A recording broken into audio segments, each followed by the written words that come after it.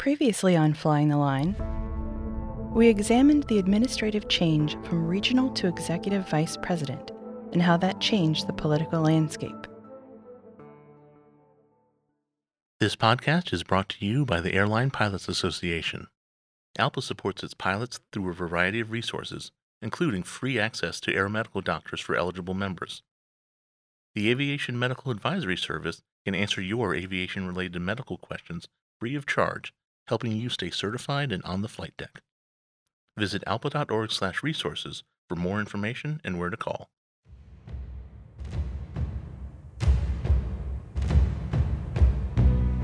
Welcome to the Flying the Line podcast, a look into the past of the Airline Pilots Association, abridged from the book Flying the Line, Volume 2 by George E. Hopkins.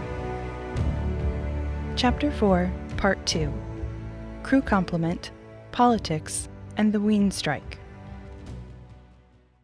Article 20 of the ALPA Constitution and Bylaws, as revised through several BOD meetings, was the intractable burr under the saddle of the crew complement issue.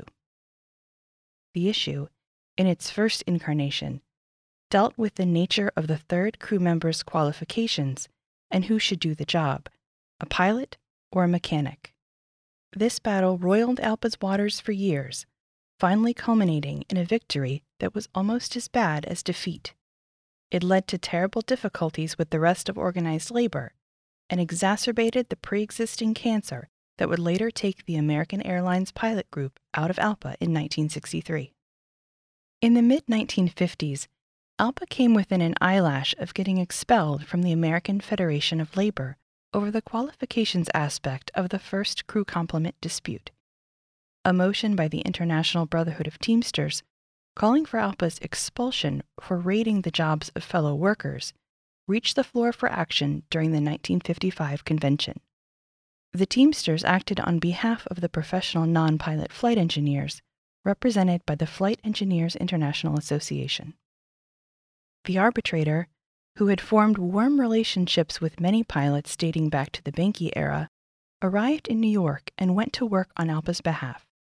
He got the Teamsters' expulsion resolution shunted off to a committee where the resolution could be studied to death.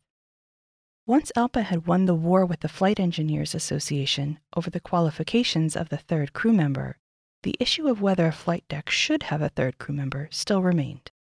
Article 20 explicitly mandated the three-pilot flight deck for certain categories of large aircraft. This policy dated from the days when the Douglas DC-6 originally emerged from the factory as a two-pilot aircraft. ALPA won the first round of this struggle in the 1950s because it had allies. Lockheed, maker of the famed Constellations, favored the three crew member configuration. Its aircraft could not be flown without a third crew member. The Connie had an elaborate flight engineers panel, and the crew member who sat there had real duties. If Douglas was allowed to take advantage of improved technology and build a two-pilot aircraft, such as the DC-6, it would obtain a competitive advantage. Lockheed sided with ALPA for purely economic reasons. The government had mandated a three-pilot crew in overwater operations, and when the gross weight of an aircraft exceeded 80,000 pounds. Largely owing to ALPA's political connections and skill at equating the three-pilot crew with safety, the government would continue this policy into the turbojet era. The government wound up as an ally of Article 20 policy during the first round. ALPA won jobs for a whole generation of pilots in the 1960s because of it. The three-crew member era lasted until the emergence of the first significant jet airliners designed for two pilots, the B-737 and the DC-9. The first DC-9, the -10 model, was deliberately kept under the 80,000-pound limit. A contemporary Douglas Company newsletter, designed to circulate only among employees, listed the ramp weight of the aircraft at 78,500 pounds. By the time Delta received its first production model DC-9-10, however, the ramp weight had soared well over 80,000 pounds. The first DC-9, the -10 series, entered service with Delta in February 1965. The DC-9 was a turbojet, falling under ALPA's three-pilot policy. Its crewing would set the precedent for the next generation of similar aircraft. Braniff had already ordered a comparable aircraft, the BAC-111, and would begin operating it in April 1965, shortly after Delta's DC-910 went on the line. The initial contract to fly the DC-910 was a pivotal event. In 1964, after Delta had already ordered the DC-910, the Delta MEC appointed a special committee to evaluate the aircraft, with a special emphasis on its crewing. This committee enjoyed great respect among the Delta pilots. Whatever they decided on crew complement for the DC-9 would have enormous implications for ALPA's crew complement policy. Should they find in favor of a two-pilot operation, the Camel would have its nose under the tent. We must remember that this pivotal event occurred at a time of enormous stress for ALPA. It was barely a year after the American pilot's defection, and while Charlie Ruby, who never wanted the job, was still feeling his way as ALPA's president. One would think that somebody at ALPA National would have lobbied the Delta Evaluation Committee in favor of the three-pilot flight deck, but nobody did. The Delta Pilots Evaluation Committee, which had a heavy background in aviation safety matters, recommended the two-pilot flight deck for the DC-910, and the MEC went along. They signed a basic agreement with the company on April 16, 1964. This was not a side letter, so no one can accuse the Delta pilots of not being upfront on the issue. The language was specific. It is hereby agreed that the pilots of Delta will fly the DC-9 with a two-man crew. Charlie Ruby approved Delta's two-pilot operation without argument. Perhaps he was repaying a political debt to the Delta pilots, whose support had been crucial in getting him elected in 1962. In 1966, Douglas stretched the DC-9 into the Dash 30, which was 15 feet longer than the Dash 10. The FAA approved the Dash 30 as a two-pilot aircraft, under the same type certificate as the Dash 10. Another 9 was already on the drawing boards, the Dash 50, which the FAA had already promised to certificate as a two-pilot aircraft. Because the DC-950 was comparable in every way to the Boeing 737, a crisis was afoot. When the Piedmont Airlines pilot group signed a side letter in its 1967 contract to fly the B-737 with a two-pilot crew, the crisis had arrived. Charlie Ruby at first refused to approve the Piedmont contract. United had flown the B-737 as a three-pilot airplane. Beset with other troubles, Ruby could not buck the powerful United pilot group. But how could he force the Piedmont pilots to fly with a third crew member? ALPA's Article 20 policy, now without any external allies and facing internal rejection by several pilot groups, clearly needed rethinking. In addition, while sitting on the jump seat of one of these new aircraft was a job, it was a lousy one. The third crew member had nothing to do. ALPA would find itself waging a long struggle, contractually, to get management to give these pilots meaningful duties. But if ALPA could not tie the third crew member concept to something concrete, then the whole thing would smack of featherbedding. The 1968 BOD attempted a fix. United pilots, under pressure from their management to operate with two pilots to meet the challenge of the airline's competitors, wanted a strong Article 20 that would force all B-737 operators to use three pilots. Instead, Article 20 mandated that all new aircraft be considered for three pilots. The Ruby era ended with gaping holes in ALPA's crew complement policy. Officially, no ALPA pilot group was supposed to be flying with fewer than three pilots on any new aircraft, like the B-737. But what about the new DC-950? Was it new, or just stretched? When J.J. O'Donnell became ALPA's fourth president in January 1971, he tried to defuse the issue through diplomacy. He personally went to the Douglas factory and talked to Donald Douglas himself. O'Donnell received what he was sure was a promise that the next generation of DC-9s, the Dash 80, would be a three-pilot jetliner. The United pilots wanted to draw the line at the nose of the DC-950. The Delta pilots insisted on drawing it at the tail. As for the B-737, O'Donnell intended to draw the line at its nose, no matter that the FAA had certified it for two-pilot operations. From the government's viewpoint, the matter of crewing was simply a labor dispute. Two major aircraft corporations were now involved. If ALPA could not force them into crewing two essentially similar aircraft with three pilots, its crew complement policy would clearly damage the commercial prospects of one of them. Having an external enemy like Boeing was bad enough, but now serious internal divisions arose over the policy. With management offering lucrative new contracts to the pilots of several airlines if they would agree to fly the B-737 or the DC-950 with two crew members, something had to give. To appreciate the ramifications of this dispute, we must remember that a pilot already flying the 9 could not tell from the flight deck whether it was a -30 or a -50. The 1974 BOD meeting in Kansas City lasted an interminable 10 days. The closely contested presidential election that O'Donnell won accounted for part of its length, but the bitter internal struggle over crew complement accounted for the rest. For 2 full days, the delegates fought over it. Finally, they approved what appeared, at first glance, to be a policy set in stone. But was it?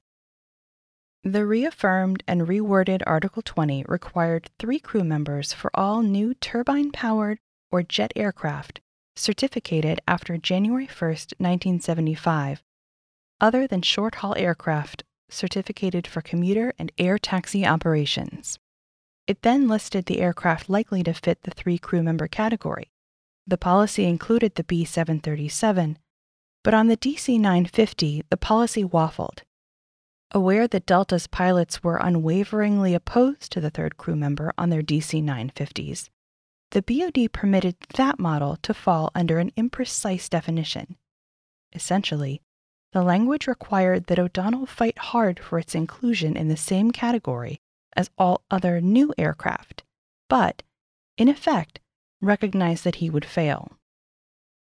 On all other aircraft, including the B-737, ALPA would nail the flag to the mast and go down with guns firing. Proof of this intention lay in the BOD's approval of drastic measures should any airline try to fly the B-737 as a 2-pilot aircraft.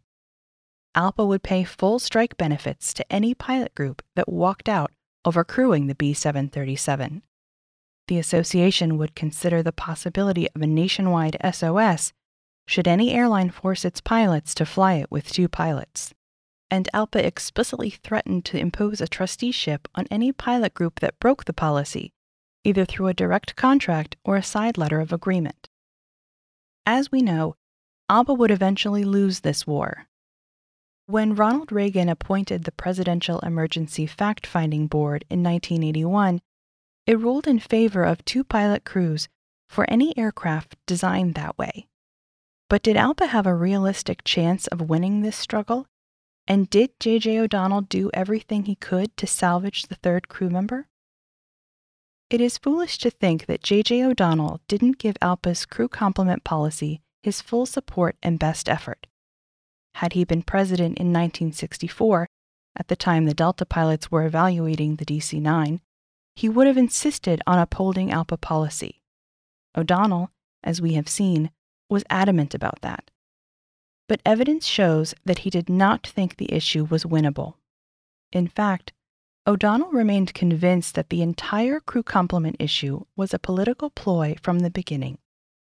In 1974, when the BOD's actions sharpened the dispute and severely limited O'Donnell's flexibility, his arch-rival Bill Arsenault of United orchestrated the dispute. Clearly, Arsenault had to worry about massive furloughs for United if the B-737 reverted to a 2-pilot aircraft. O'Donnell thought Arsenault not only had a secret crew complement agenda, but also that he outsmarted himself. In the late 1970s, John Leroy of United chaired a specially appointed National Committee on Crew Complement for O'Donnell. The focus of the committee was safety. By studying the whole range of FAA incident and accident reports, the committee found that the 3-crew-member flight deck was safer than the 2. Which leaves us with the question of O'Donnell's commitment to the 3rd crew member. You can find the answer in the history of the Wien strike, the first practical test of ALPA's post-1974 crew complement policy. The Wien Air Alaska strike of 1977 lasted 22 months. J.J. O'Donnell would fight the good fight over crew complement at Wien, whatever his private doubts. As has so often happened in ALPA's history, developments on small airlines would have large consequences. It happened on Little, Long and Harmon Airlines in 1934, which Dave Banke used as a test case for enforcing the pilot pay scales and working conditions dictated by the National Labor Board's Decision 83. It would now happen on Wien, where a long strike on a small airline with fewer than 200 pilots would be the first step in laying the crew complement issue to rest. It would also provide a powerful example of O'Donnell's ability to handle a political dilemma. The pilots of Wien Air Alaska prided themselves on being the best foul-weather flyers in the world. Many of them had come up as bush pilots under the nearly legendary Noel Wien, the airline's founder.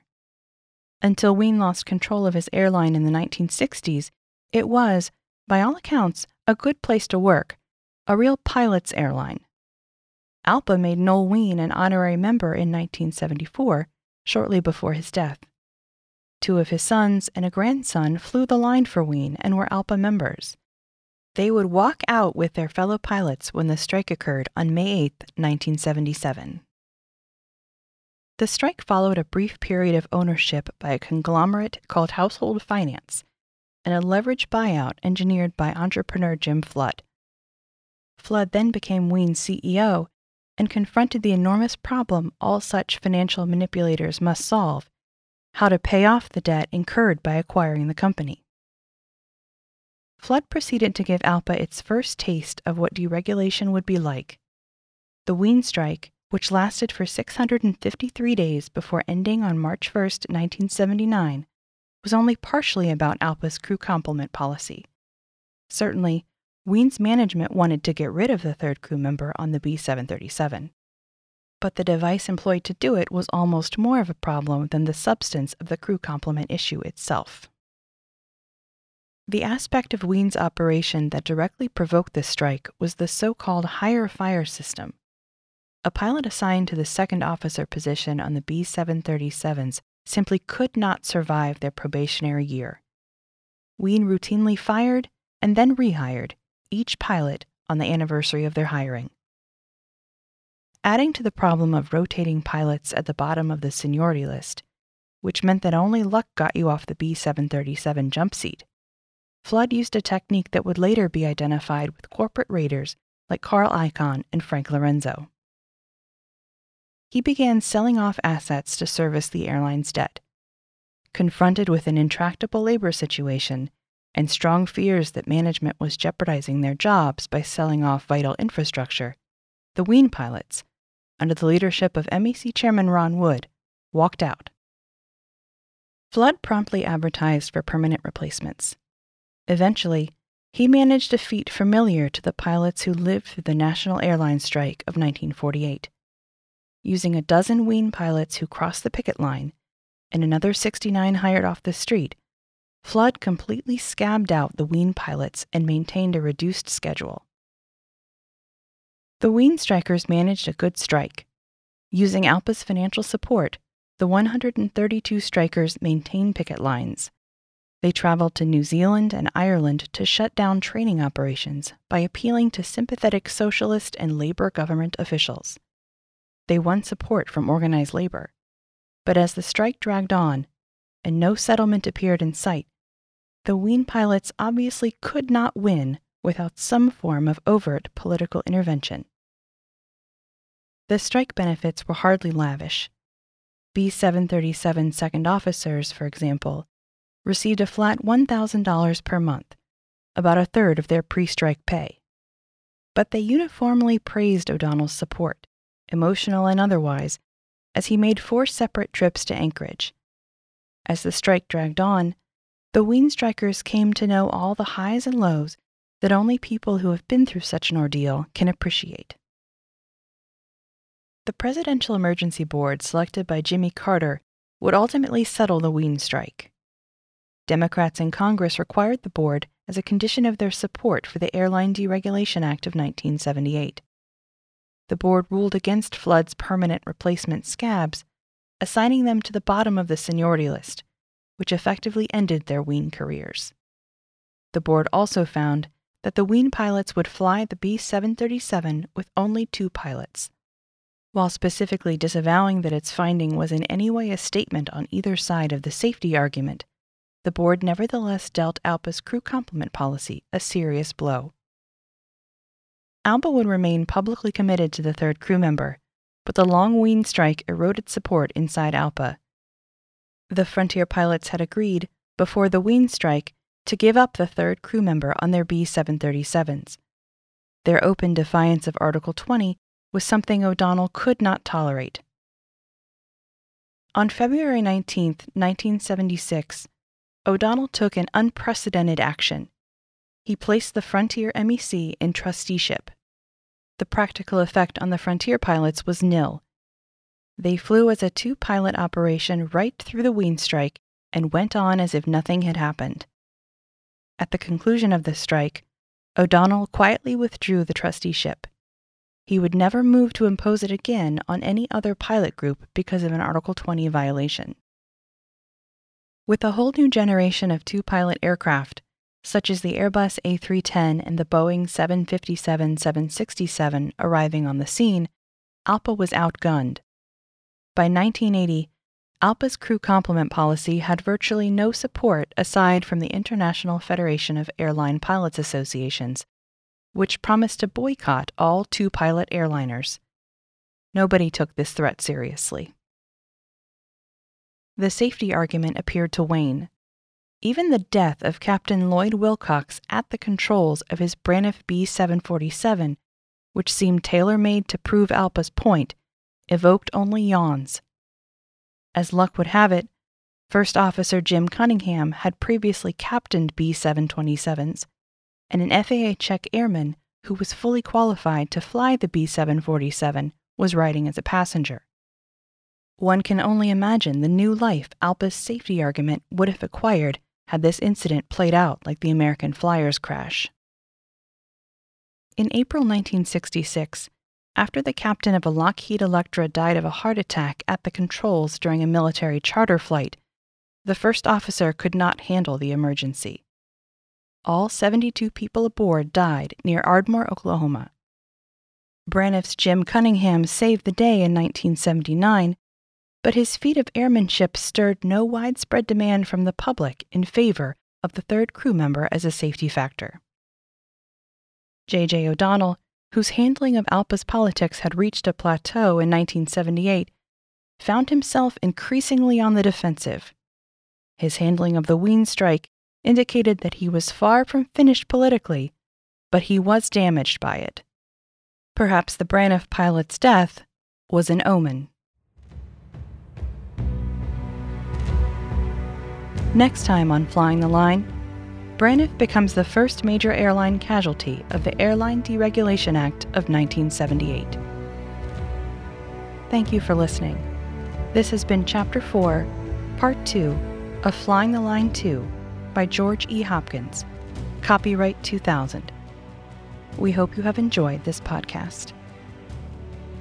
To listen and subscribe to more in this series, please check us out online at alpa.org or on iTunes, Stitcher, or other podcast platforms.